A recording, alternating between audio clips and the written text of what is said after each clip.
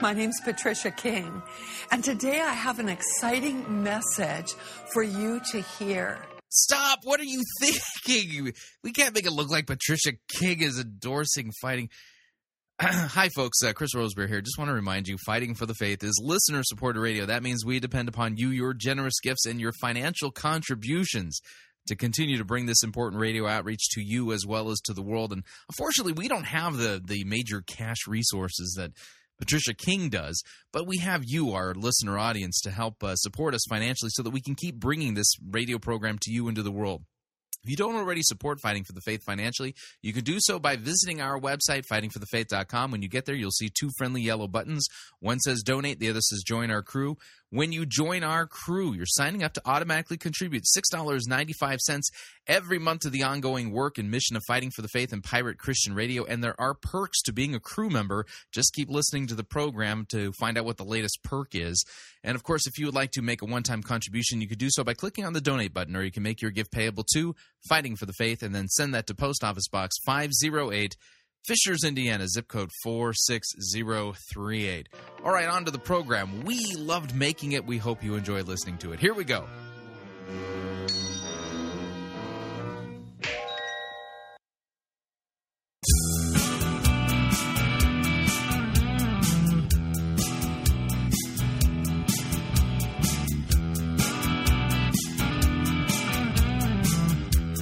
It's time for another edition of Fighting for the Faith, Wednesday, August 15th, 2012. Today we'll be doing our light edition and finishing up our series with Dr. Korey Maas regarding early Christianity.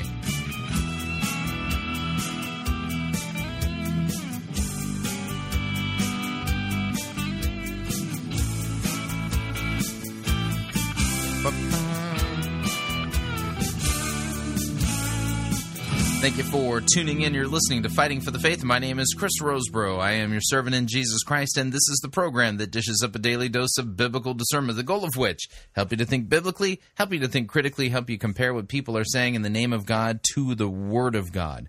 No shortage of crazy things being said out there. And what we do once a week, just because of my research and writing and other production schedule type conflicts, I do what I call a light edition of Fighting for the Faith. And it's not that the topic is light, it's that I'm turning the program over to somebody who is an expert in their field, and they're going to be lecturing on something in depth, and it's best if I just get out of the way.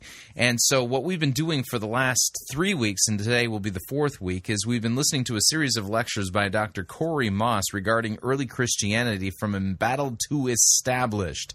Today's lecture is Christianity's Early Establishment, and it's the last in the series. And I find that knowing church history is an important thing to do. It's important that we understand church history, because by doing so, we understand our roots, we understand how the church defended itself, what the church went through early on, and you can see the continuity between what is believed, taught, and confessed in our churches today with what was believed, taught, and confessed in the churches of the ancient world. And it's important for us to make those connections so that we can see that truly the gates of hell have not prevailed against the church, just as Christ said they wouldn't. So, all right, without any further ado, here's Dr. Korey Maas, fourth lecture, Early Christianity from Embattled to Christianity's Early Establishment. Here we go. Last week we talked about the church's response not to persecution but to certain heresies. And we looked especially at Gnosticism and Montanism as two of the prompts to the church's thinking about what is Scripture and why. And as we move into the topic for today, it's simply worth remembering that all of those things were taking place underground, as it were. Through the end of the 3rd century, the church is still a minority of the empire's population. Christianity itself is still illegal within the empire, and therefore it's quite regularly persecuted. In fact, what is sometimes called the Great Persecution takes place right at the end of the 3rd century. But it's right at the beginning of the 4th century that all of this changes. And so the overarching question for today is simply, why do things change? And the short answer is Constantine. A brief rundown of some of the things that change. In the very early 4th century, the year 313, Christianity is officially legalized. It is now a licit religion, a tolerated religion within the empire. Persecution ceases. Partly on account of that, the population of Christians within the empire explodes very rapidly. And by mid-century, we're probably talking about 50% of the Roman Empire. Toward the end of the 4th century, Christianity is not only legal, but it is in some respects made the official religion of the empire. And by this time, we're looking at a population of Christians within the empire somewhere in the order of 90%. And then lastly, the ability of Christianity to come out of the shadows, so to speak, allows for it to convene organized assemblies of its theologians to publicly debate doctrinal and administrative matters. And so still in the beginning of the 4th century, we have the Church's first ecumenical or universal council, at which is drafted the Church's first ecumenical or universal statement of faith in the form of the Nicene Creed. And again, all of this is made possible by Constantine, and by Constantine's embracing of Christianity. And our fullest source and most immediate source for our information about Constantine and the Council of Nicaea and the toleration of Christianity is an early historian by the name of Eusebius, who was a bishop of Caesarea. And we're going to rely, as we have in the past, primarily upon one source or one individual, and this week it's going to be Eusebius. And this mention of Eusebius raises a series of questions that we'll want to touch on as we go. The first is simply, to what extent can Eusebius be trusted as a historian? And what I mean here is not so much can we trust the facts that he records, but should we take with a grain of salt perhaps some of his interpretations of the facts? Second question is how sincere was Constantine's commitment to Christianity? Some people have questioned this. And then the third question, and perhaps the one that is still most relevant, is was Constantine's legalization and patronizing of Christianity, was that good for the church or was it bad for the church? Now, the first question about Eusebius and his trustworthiness, well, we'll put that on hold because he is our primary source. We really can't discuss these things without making reference to him. And we want to look at him in the context of the second question, Constantine's commitment to Christianity. And the political backstory of Constantine's quote-unquote conversion, we needn't go into in any depth, but let me just say this to set the context for a very lengthy quotation from Eusebius. This quotation comes in the context of Constantine participating in a struggle for the emperor's throne. This is the run-up to Constantine's battle with Maxentius in the year 312, Eusebius. Constantine regarded the entire world as one immense body and perceived that the head of it all, the royal city of the Roman Empire, was bowed down by the weight of a tyrannous oppression.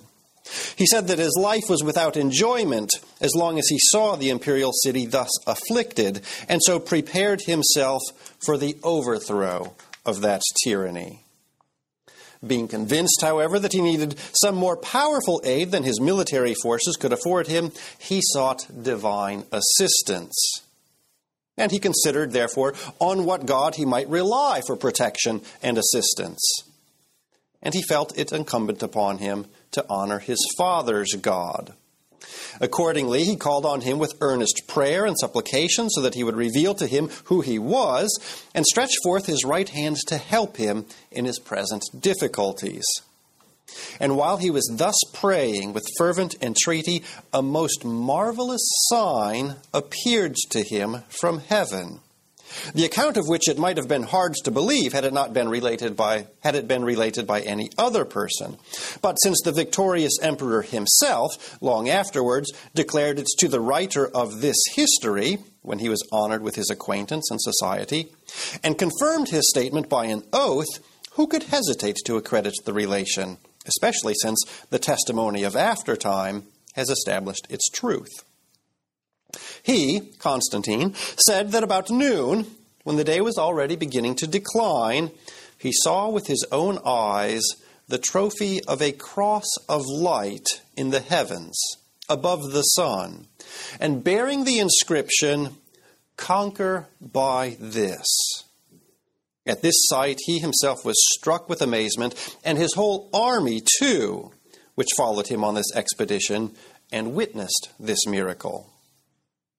Then, in his sleep, the Christ of God appeared to him with the same sign which he had seen in the heavens, and commanded him to make a likeness of that sign which he had seen in the heavens, and to use it as a safeguard in all engagements with his enemies.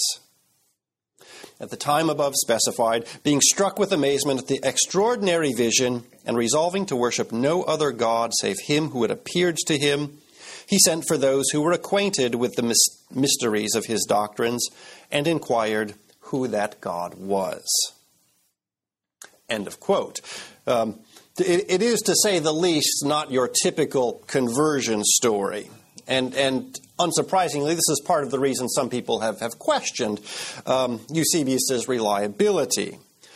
It's worth noting that Eusebius does kind of go out of his way to say, hey, there were other eyewitnesses who might substantiate this. Constantine's army saw this in the sky as well. But again, we'll come back to this question of Eusebius. For now, it's worth noting there's just an inkling here of why some people have also questioned Constantine's sincere commitment to Christianity. That is to say, his initial appeal to this vaguely understood Christian God is in the first instance a very pragmatic appeal. I'm going to battle. I want a God on my side who will help me win, whichever God that is. Maybe this monotheistic God of my father. And we'll note a bit later some further what we might call pragmatic uses of Christianity by Constantine.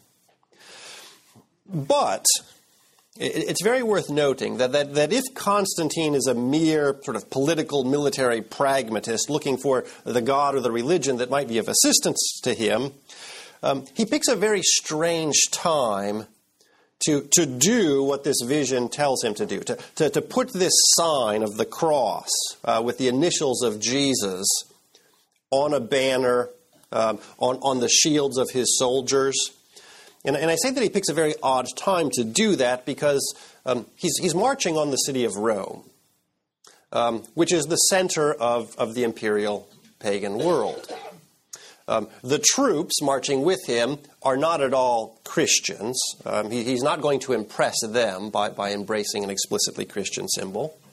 The population of the empire as a whole is by no means Christian, still probably about 10%.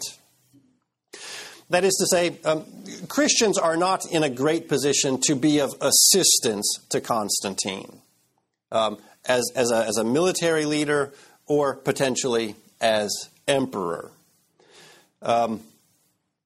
They don't make up any great part of the military. Arguably, they don't even make up any part of the military at this point. The Christian church had been ambivalent to military service mostly to this point. Some had joined the army, but at the end of the 3rd century, they're all kicked out. So it is an odd time, if one is merely a pragmatist, to begin granting favors to a minority group that is in no position to repay those favors politically, and which might offend the majority population of the empire. But this is precisely what Constantine does, begin granting favors to this minority Christian population, beginning most obviously in the year 313, when he grants his famous Edict of Milan, which is an imperial edict proclaiming Christianity will henceforth be a licit, tolerated, legal religion. And perhaps pausing right here to specify, this does not make Christianity the official religion of the Roman Empire or the state religion. It's now one of many legal religions. The edict specifically states, "To each one, freedom is to be given to devote his mind to that religion which he may think best adapted to himself." So everybody can choose their own religion, will not persecute any. Which is, of course, for the Christians, an enormous favor. And it's not the only one. Even within the edict itself, the emperor continues, commenting on the properties that have been confiscated by the state in previous persecutions. These shall be restored as quickly as possible to the same Christians, with the understanding that if those who have bought these places or those who have received them as a gift from the state, if they demand anything in return, they may go to the judge of the district, that provision may be made for them by our clemency. That is to say, the church has had property confiscated. This will be returned. This is complicated a little bit because the state has given some of this property or sold it to other people. These people will return it to the church, and if they want payment for that, come to me, and this will come out of the imperial coffers. So he's spending state money to return church property. And even more. In a letter he writes shortly after this Edict of Toleration, he writes, "It seems good to me that those men who give their services with due sanctity and with constant observance of the law to the worship of the divine religion should receive recompense for their labors." Christian clergy are now going to be put on the payroll of the state. And even more. In a letter to the Bishop of Carthage in North Africa, again shortly after this Edict of Toleration, 313. "Since I have learned that some men of unsettled mind wish to turn people from the most holy and Catholic Church, without delay, go to the above-mentioned judges and report the matter to them, that they may be corrected as I commanded." Which is to say, Constantine is willing to throw his imperial weight behind the protection of Christianity, even from proselytization. In such light, Constantine does not simply appear to be a political pragmatist. He appears to be going above and beyond the call of duty to show special favor to the Christian church in particular. And so we have to wonder, why would anyone question the emperor's sincerity with regards to Christianity? But for some people, the answer is to be found even in these documents I've just mentioned. The Edict of Milan, which grants toleration. Constantine explains how this question of toleration came about in the first place. He says, it was taken under consideration, everything which pertained to the commonweal and prosperity. This came up in the discussion of what's good for the empire, what's good for the commonwealth. And he concludes his justification for tolerating Christianity, so that in this also provision may be made for the common and public tranquility.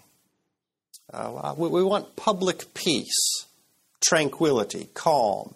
But we don't have that when we're persecuting Christians and when they're objecting.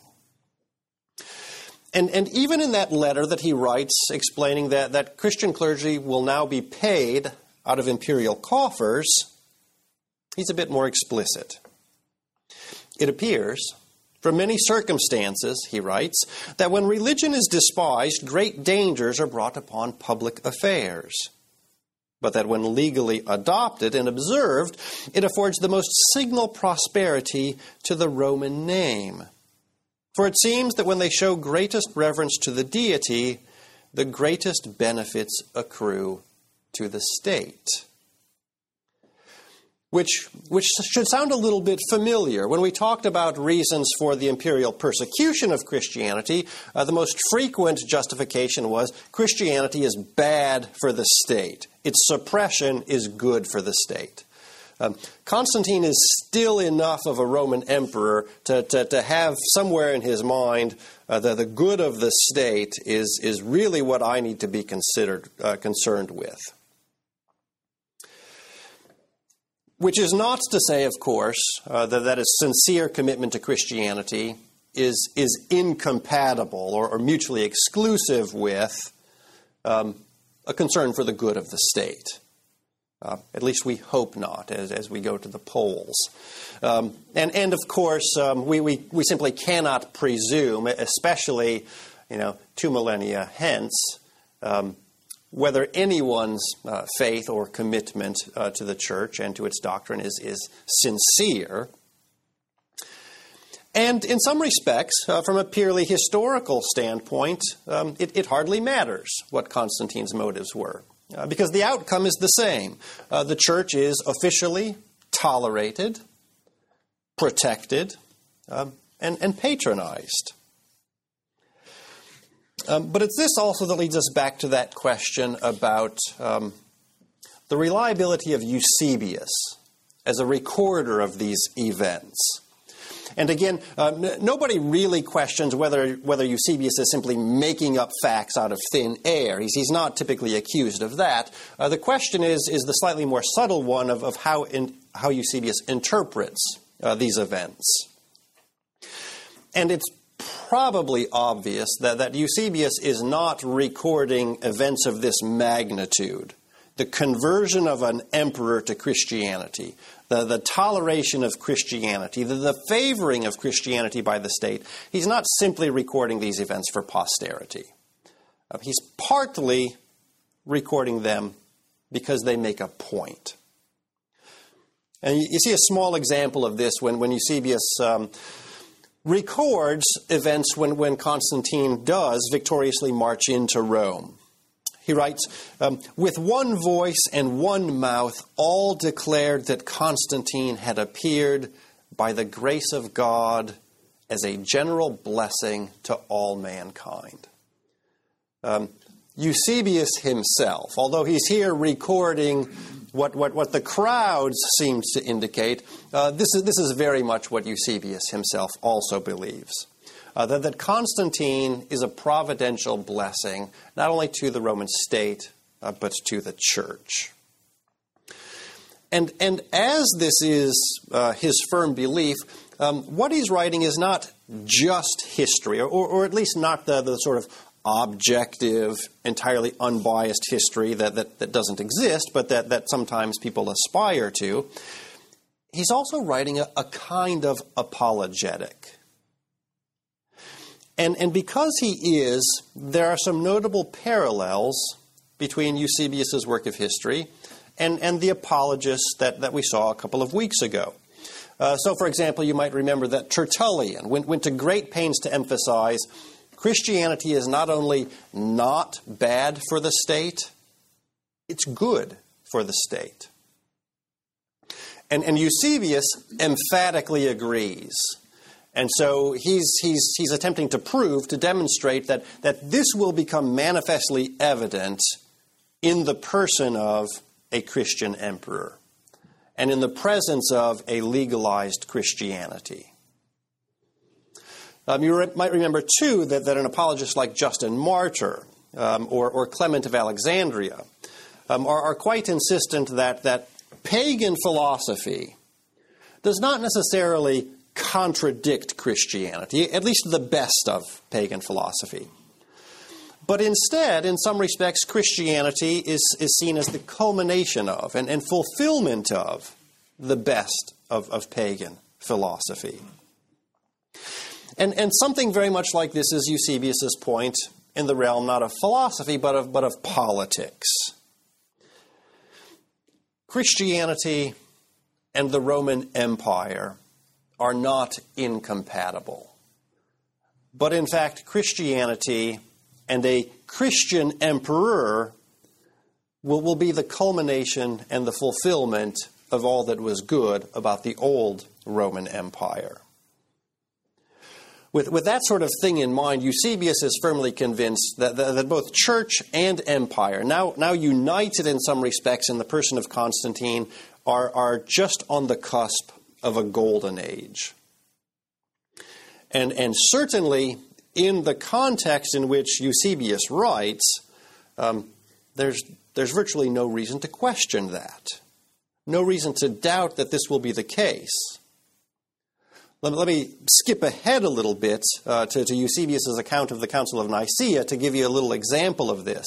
Eusebius describes the bishops who arrive at the Council of Nicaea to debate doctrine and to draft this first ecumenical creed.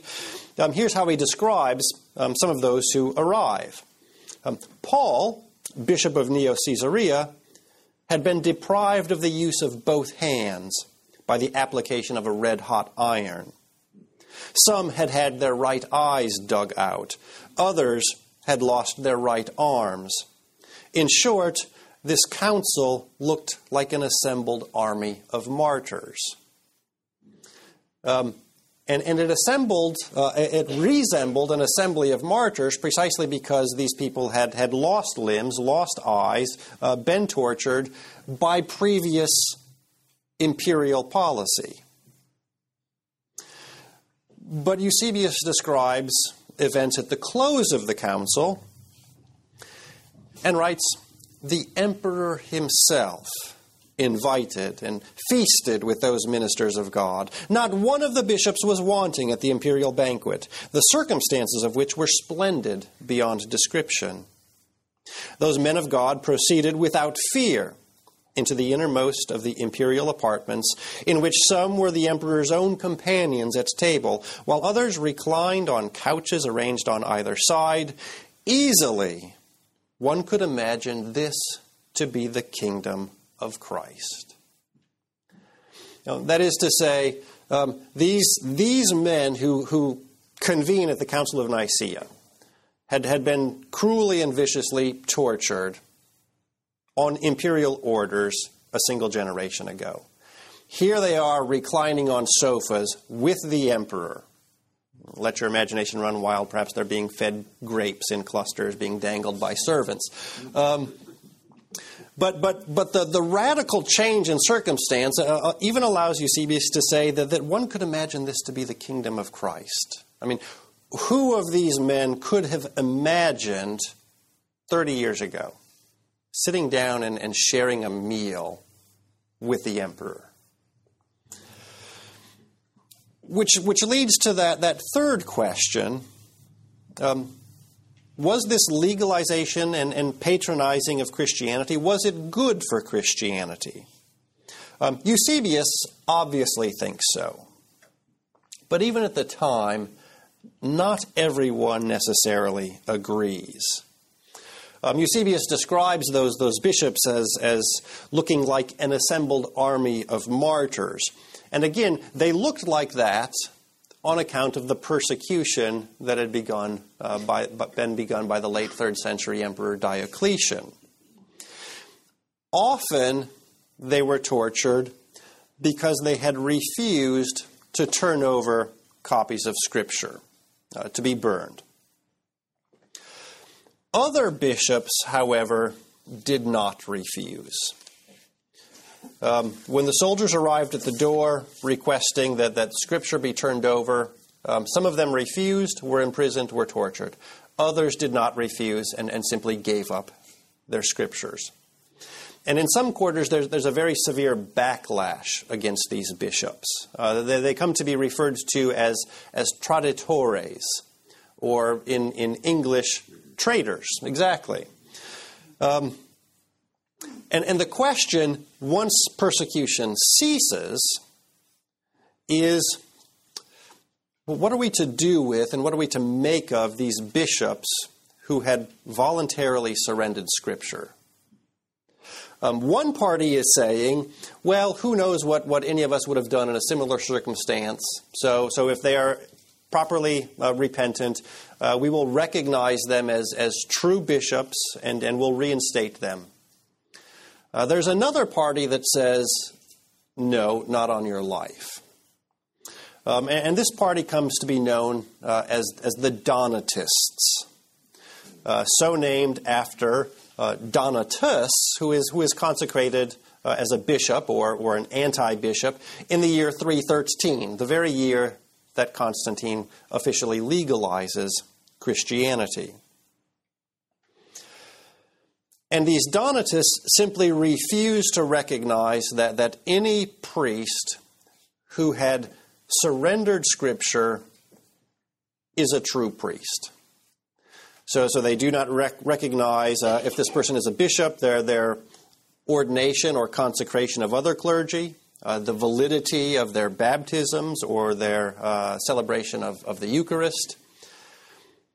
And this grows into a schism within the church. I should note that the church within North Africa, it's a fairly localized schism, but it's a long-lasting schism. For at least 2 centuries, the church in North Africa is divided on this question. And I don't want to get sidetracked into a discussion of Donatism, but to grossly oversimplify, here's what it comes down to. The sentiment of the Donatists is something like this. The bad old days of persecution might have been the bad old days, but they made for good Christians. Because you didn't enter the church unless you were very serious about it. Because you knew full well that doing so could lead to your martyrdom. And on the other hand, these now good old days, when Christianity is tolerated in the empire, is also leading to a certain tolerance of not so great Christians, perhaps even pseudo-Christians within the church. Okay, we're going to pause the lecture right there. We're going to pay some bills. If you'd like to email me regarding anything you've heard on this edition or any previous editions of Fighting for the Faith, you can do so. My email address, talkback@fightingforthefaith.com. Or you can ask to be my friend on Facebook. It's facebook.com/Pirate Christian. Or you can follow me on Twitter. My name there, @Pirate Christian. We will be right back.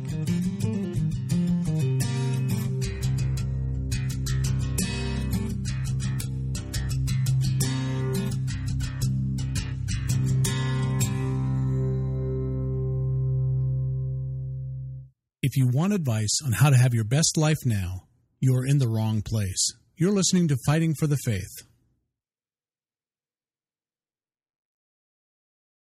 Pirate Christian Radio Theater presents Death of a Salesman. Are ye a salesman? Why, yes, I am.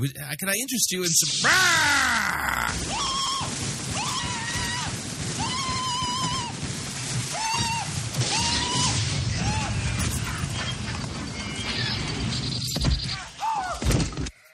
You're listening to Pirate Christian Radio.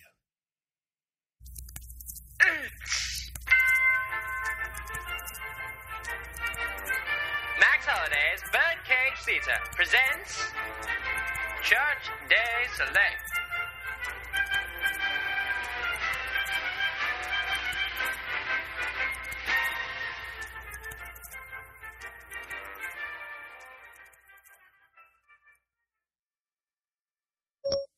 Siri, what are the chances of hearing Rick Warren actually rightly handle and correctly teach God's Word? That will take some serious number crunching in order to figure out. I'm not a cray supercomputer. I'm just an iPhone. Are you sure you want me to calculate that? Yes, I'd like you to try to calculate that. Okay, I'll give it my best shot. Calculating. Calculating. Calculating. Ouch, my processor chip hurts. Calculating. Calculating. Okay, I think I've got the answer. Here you go. There is a better chance that Harold Camping will predict the end of the world than there is of you hearing the Bible rightly taught by Rick Warren.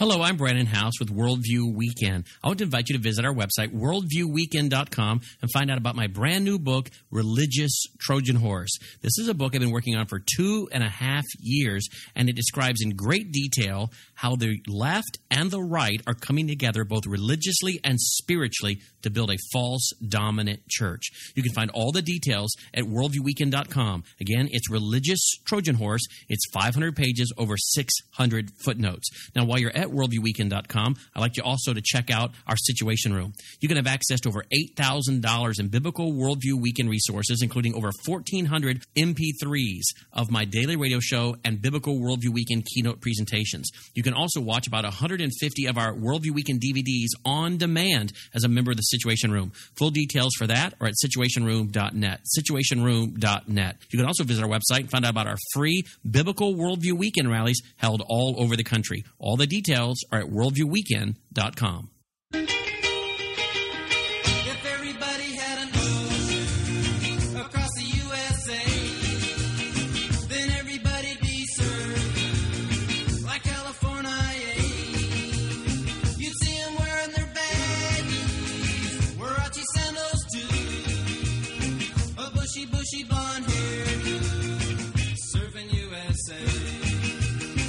Have you purchased your airline tickets for your summer getaway yet? If not, don't pay more for your airfare, hotel room, or rental car than you need to. Longtime Pirate Christian Radio featured advertiser Cheapo Air is your one-stop shop for all of your travel needs. And we've got a special promo code for you to use at Cheapo Air to save an additional $10 off of Cheapo Air's already low prices. So visit piratechristianradio.com/cheap.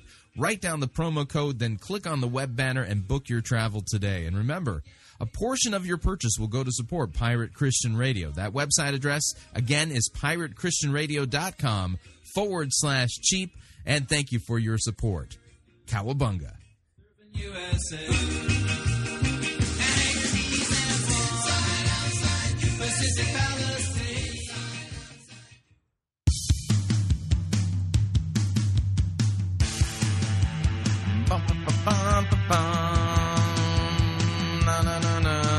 All right, we're back.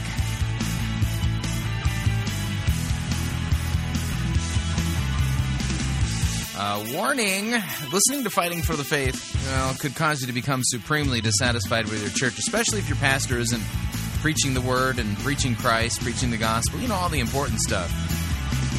Just a reminder, Fighting for the Faith is listener-supported radio. That means we depend upon you and your generous gifts and financial contributions in order to continue to bring Fighting for the Faith to you as well as to the world.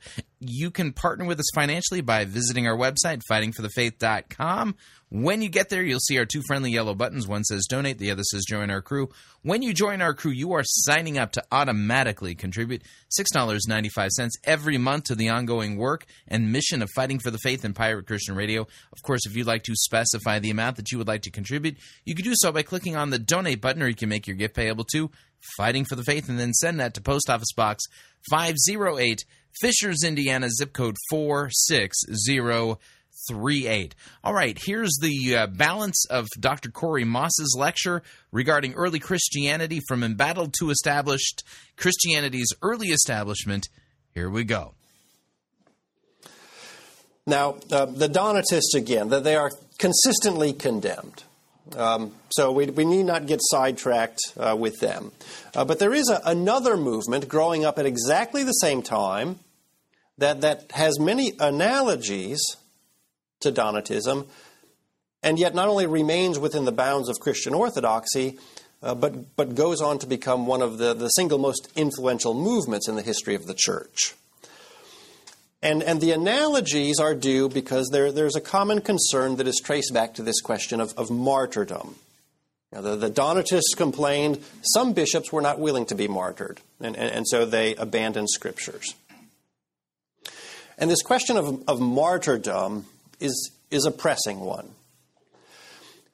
Because in the old church, the martyrs were the ideal Christians.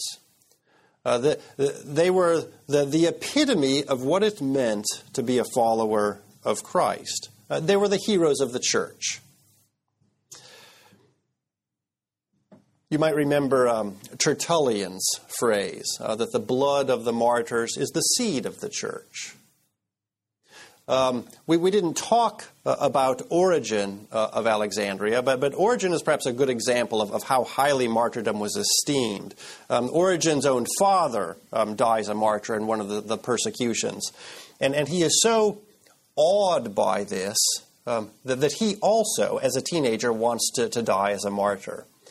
His mother has to step in and hide all of his clothes to prevent him from leaving the house in order to prevent him from going out and getting himself martyred. But Origen is not unique. This sort of desire for martyrdom becomes so common that the bishops quite regularly have to announce the martyrs are blessed. But if you go out seeking or provoking your own martyrdom, we're not going to recognize you as a martyr. We're going to recognize you as an idiot. But the point remains, martyrdom was the ideal when it existed. Now it doesn't. Conversely, here's how one historian of the post-Constantinian church describes things. Those stalwart believers whom Diocletian had killed were now replaced by a mixed multitude of half-converted pagans. That jump in church membership from 10% to 50%, this author is saying, brought a lot of chaff in with the wheat. And some people, even at the time, saw examples of this even in the highest echelons of the church. One example, in mid-century, around 360, there is a contested election for the position of Bishop of Rome. You needn't concern yourself with the names, but the losing side found more than 130 of its supporters mysteriously killed, sometimes not so mysteriously. And if you recall another of Tertullian's quotations, in the 2nd century, Tertullian describing what pagans are saying about Christians, see how they love one another. In this new context, here's what the pagans are saying. The pagan historian Ammianus Marcellinus writes, there are no wild beasts so hostile to mankind as most of the Christians are to one another. Now, of course, in some respects, that's to be entirely expected from a pagan polemicist against Christianity. More importantly, some Christians are wont to agree with that sort of assessment. And the question they raise is where is that old ideal of the martyr? The person willing to sacrifice his own life for the sake of Christ, as compared to this new willingness to sacrifice others for one's own benefit. And the answer to that question is being worked out even as that era of persecution comes to an end. And the answer is that this concept of martyr or martyrdom is increasingly being generalized. So already in the 3rd century, Cyprian can speak of the martyrdom of celibacy. In the late 4th, early 5th century, Sulpicius Severus can say, to fast, to pray unceasingly, to lacerate the flesh, this also is a kind of martyrdom. And the people who make this their ideal, to fast, to pray unceasingly, to take vows of celibacy, are that group of individuals who come eventually to be known as monks. And already at this time, there are an increasing number of them fleeing into the desert to do these monastic works, to remain celibate, to pray unceasingly, to fast. And the point here, again, we don't want to go off on a long tangent about monasticism, but the point here is that when we often think about monks and monasticism, we might tend to think of people who are fleeing from the world, to live their life in a cloister, away from the world. There's something to that, but in its earliest incarnation, a number of these individuals are not so much fleeing the world as they are the worldliness of the church itself, of the church in this new post-Constantinian tolerant age. The single most significant of these individuals is a person by the name of Antony, sometimes referred to as the father of this early desert monasticism. His particular fame is due in large parts to his biography being written by another famous individual, Athanasius. And Antony and Athanasius both come from the North African Egyptian city of Alexandria. And with this mention of Alexandria, we can come to the last episode that we want to talk about today, which is the convening of that first ecumenical council and the drafting of that first ecumenical, universal statement of Christian belief in the form of the Nicene Creed. And it's this last episode that also raises the question in some people's minds of whether Constantine's involvement with the church, patronizing of the church, was good or bad for the church. And the controversy begins in Alexandria. Here's one early historian's brief introduction to the controversy. At that time in Alexandria, Arius, who had been enrolled in the list of the presbytery and entrusted with the exposition of Holy Scripture, fell prey to the assaults of jealousy when he saw that the helm of the high priesthood was committed to Alexander. Stung by this passion, he sought opportunities for dispute and contention. And while the patriarch, Alexander, in obedience to Holy Scripture, taught that the Son is of equal dignity with the Father, and of the same substance with God who begat him, Arius, in direct opposition to the truth, proclaimed that the Son of God is merely a creature or created being, adding the famous dictum, "There once was a time when he was not." This is the origins of the Arian controversy. And the most immediate dealing with this is that Alexander, the Patriarch of Alexandria, convenes a local synod of bishops, about 100 in number, and they agree with him that what Arius is saying, that Christ is a creature, that Christ did not always exist, is heretical. Arius is excommunicated and relieved of his position within the church. But he refuses to go quietly, and he begins rallying to himself allies among the bishops in the eastern half of the empire. And by the year 324, 4 years after his excommunication, this has become a controversy consuming the whole eastern half of the empire. And the year 324 is also significant because it's the year in which Constantine unites both halves of the empire in one imperial office. He is now sole emperor of both East and West. And upon taking control of the East, the last thing he wants is the kind of controversy that he finds. One quotation to give you some little sample of how much this controversy was engaging people's attention. The bishop in Constantinople writes this: "If in this city you ask someone for change, he will discuss with you whether God the Son is begotten or unbegotten.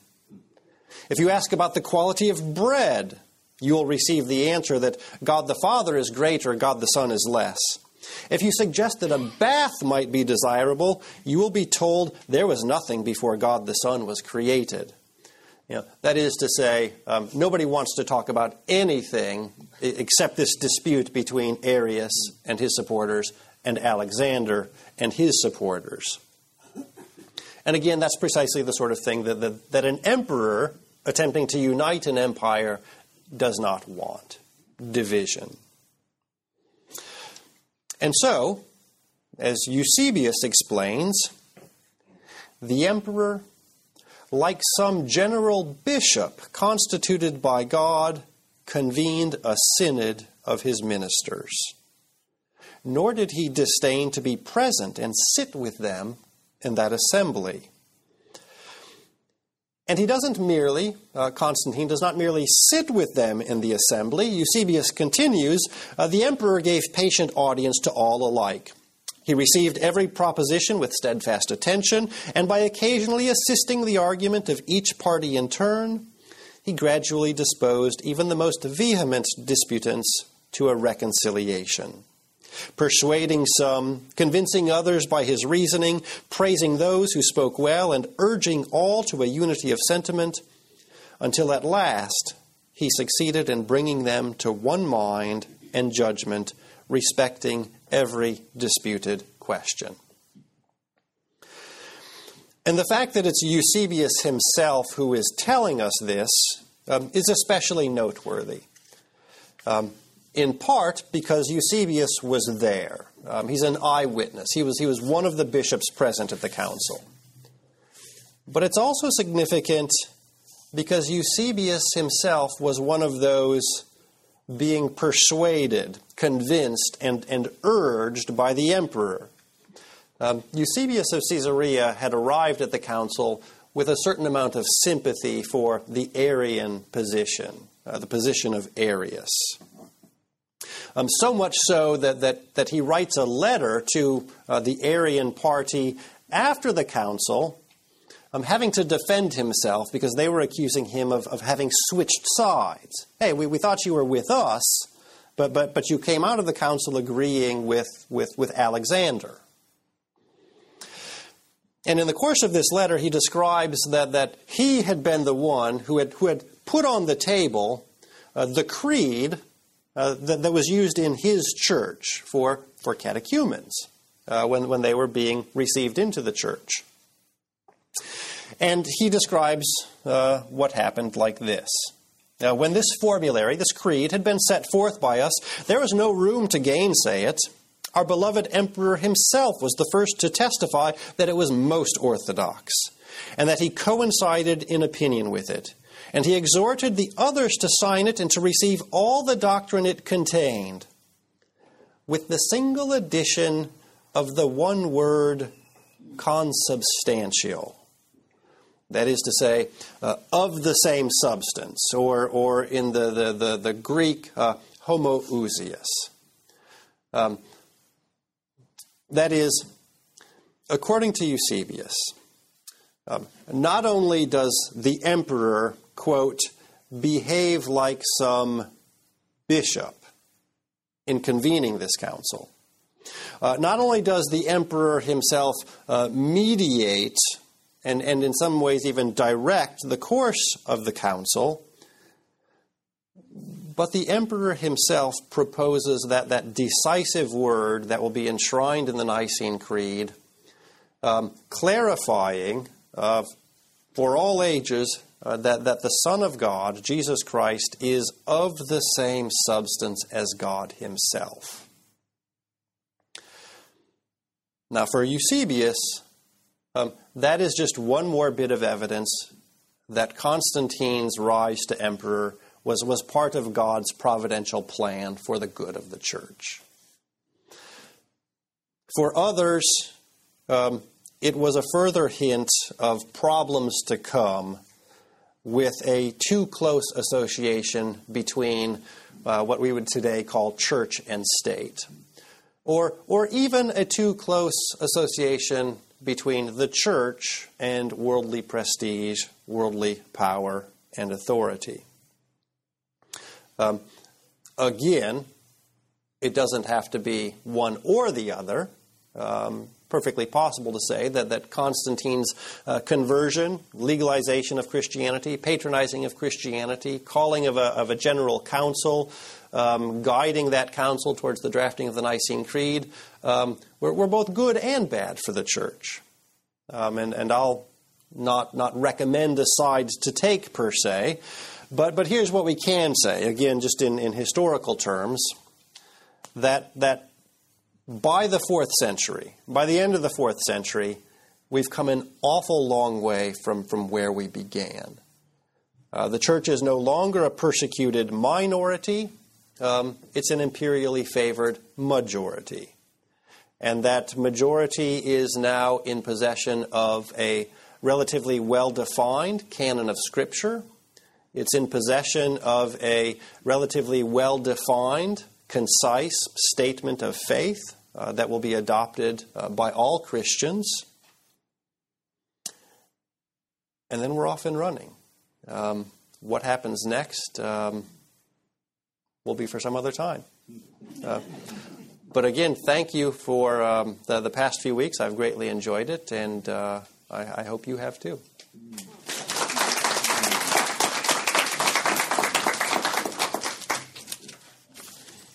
Again, since we've run over time, you are certainly free to leave without giving offense. But if you do have a couple of questions, I'll be happy to stick around for a few more minutes and answer. Yes? One observation. We're fortunate to be able to visit the Vatican a few years ago, and the overwhelming impression that you get when you visit, particularly behind the church itself, is that there is so much Roman statuary that is very unchristian, very obviously pagan in its thoughts as well as its substance. And when you talk to the people there, they will say, oh, well, they were so very good at incorporating the pagan religion into Christianity. And that certainly is evident. And that's that is going to be something of a theme throughout the history of Christianity. A debate between what do we do in the context of evangelizing, for example. Do we try to baptize native customs to make them Christian? Or do we attempt to sweep those entirely away and introduce something entirely new? It's partly such an intensely debated question because not only is there the question of which will work better, but if you opt for the second, sweep all the old away and introduce some sort of pure untainted Christianity, the question is, well, are you introducing a pure untainted Christianity, or are you introducing pick your time and place, a 19th century British version of Christianity or a 21st century Southern Californian version of Christianity? It's an issue then, and it's going to remain an issue. Of the three creeds, which one came first? Good question. Of the three creeds, which one came first? Well, the Nicene Creed is certainly the earliest universally accepted, adopted creed. Although even there we've got to be a little bit careful. The Nicene Creed that we say here on Sunday mornings, I guess we said the Apostles this morning, isn't exactly the same as the one drafted here at the Council of Nicaea. There's going to be another ecumenical council in Constantinople that fleshes out the third article a little bit on the Holy Spirit. And then even at a later date, there's going to be one more word inserted that's going to cause problems with the Eastern and Western churches. But the short answer is the Nicene Creed is the first. Lots of creeds that look very much like what we call the Apostles' Creed are in existence before that, but none of them looks exactly like the Apostles' Creed, and none of them is, before the Nicene Creed, sort of universally in use. When did the Athanasian Creed come in? That's a good question. Before the 8th century. But yeah, it's not written by Athanasius. Yes. Josephus, there's the works of Josephus. Is there a compilation of the works of Eusebius? Yes. Yes, good question. Eusebius writes what is titled the Ecclesiastical History. So the history of the church to his day. That's his main work. He writes a lot of other things. It's a single volume. Part of what I drew from for quotations, he also writes a separate Life of Constantine, a biography of Constantine. Part of it is reduplication of what you find in the Ecclesiastical History. But yes, Eusebius is credited with writing the first history of the church. And for a long time, what we get are simply additions to Eusebius. So someone in the 5th century said, here's where Eusebius left off. I'm going to bring it up to date. So yeah. And in fact, our own Paul Meyer has done a very readable translation of Eusebius' Ecclesiastical History that you can get inexpensively in paperback. Just curious about the influence of the North Africa church then and now. Right. And what your impression of why? The North African church in general, or in the context of this Donatist controversy? What we're seeing today, sort of the Orthodox resurgence influencing the West. Right. Good question.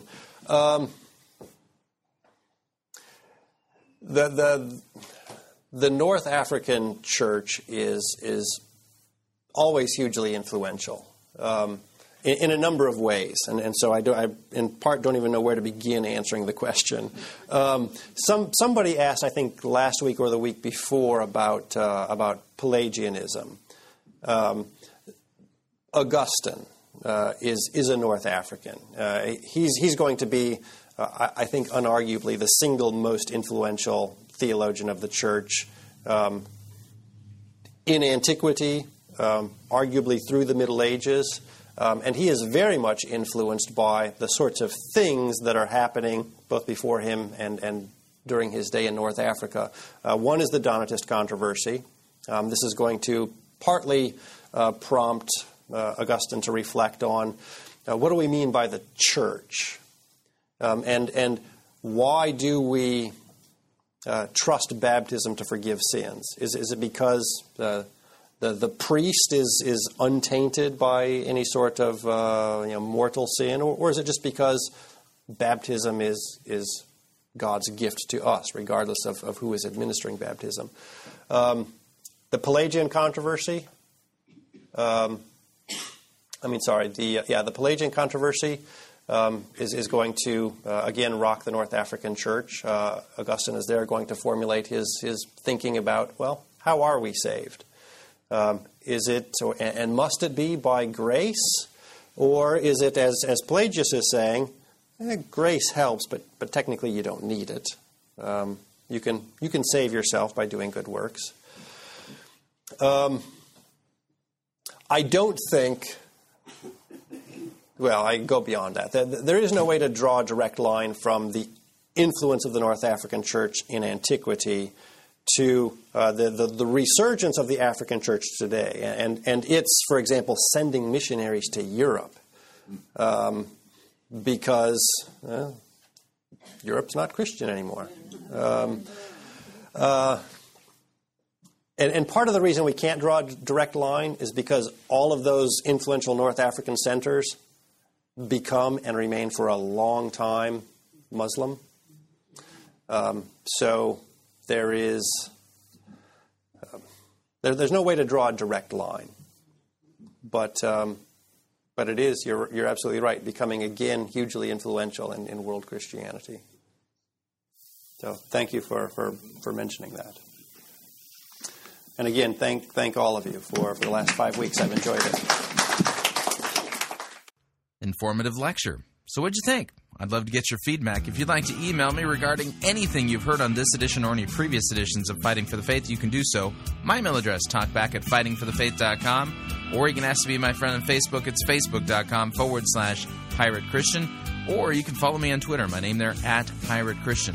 Till tomorrow, may God richly bless you in the grace and mercy won by Jesus Christ and his vicarious death on the cross for all of your sins. Amen.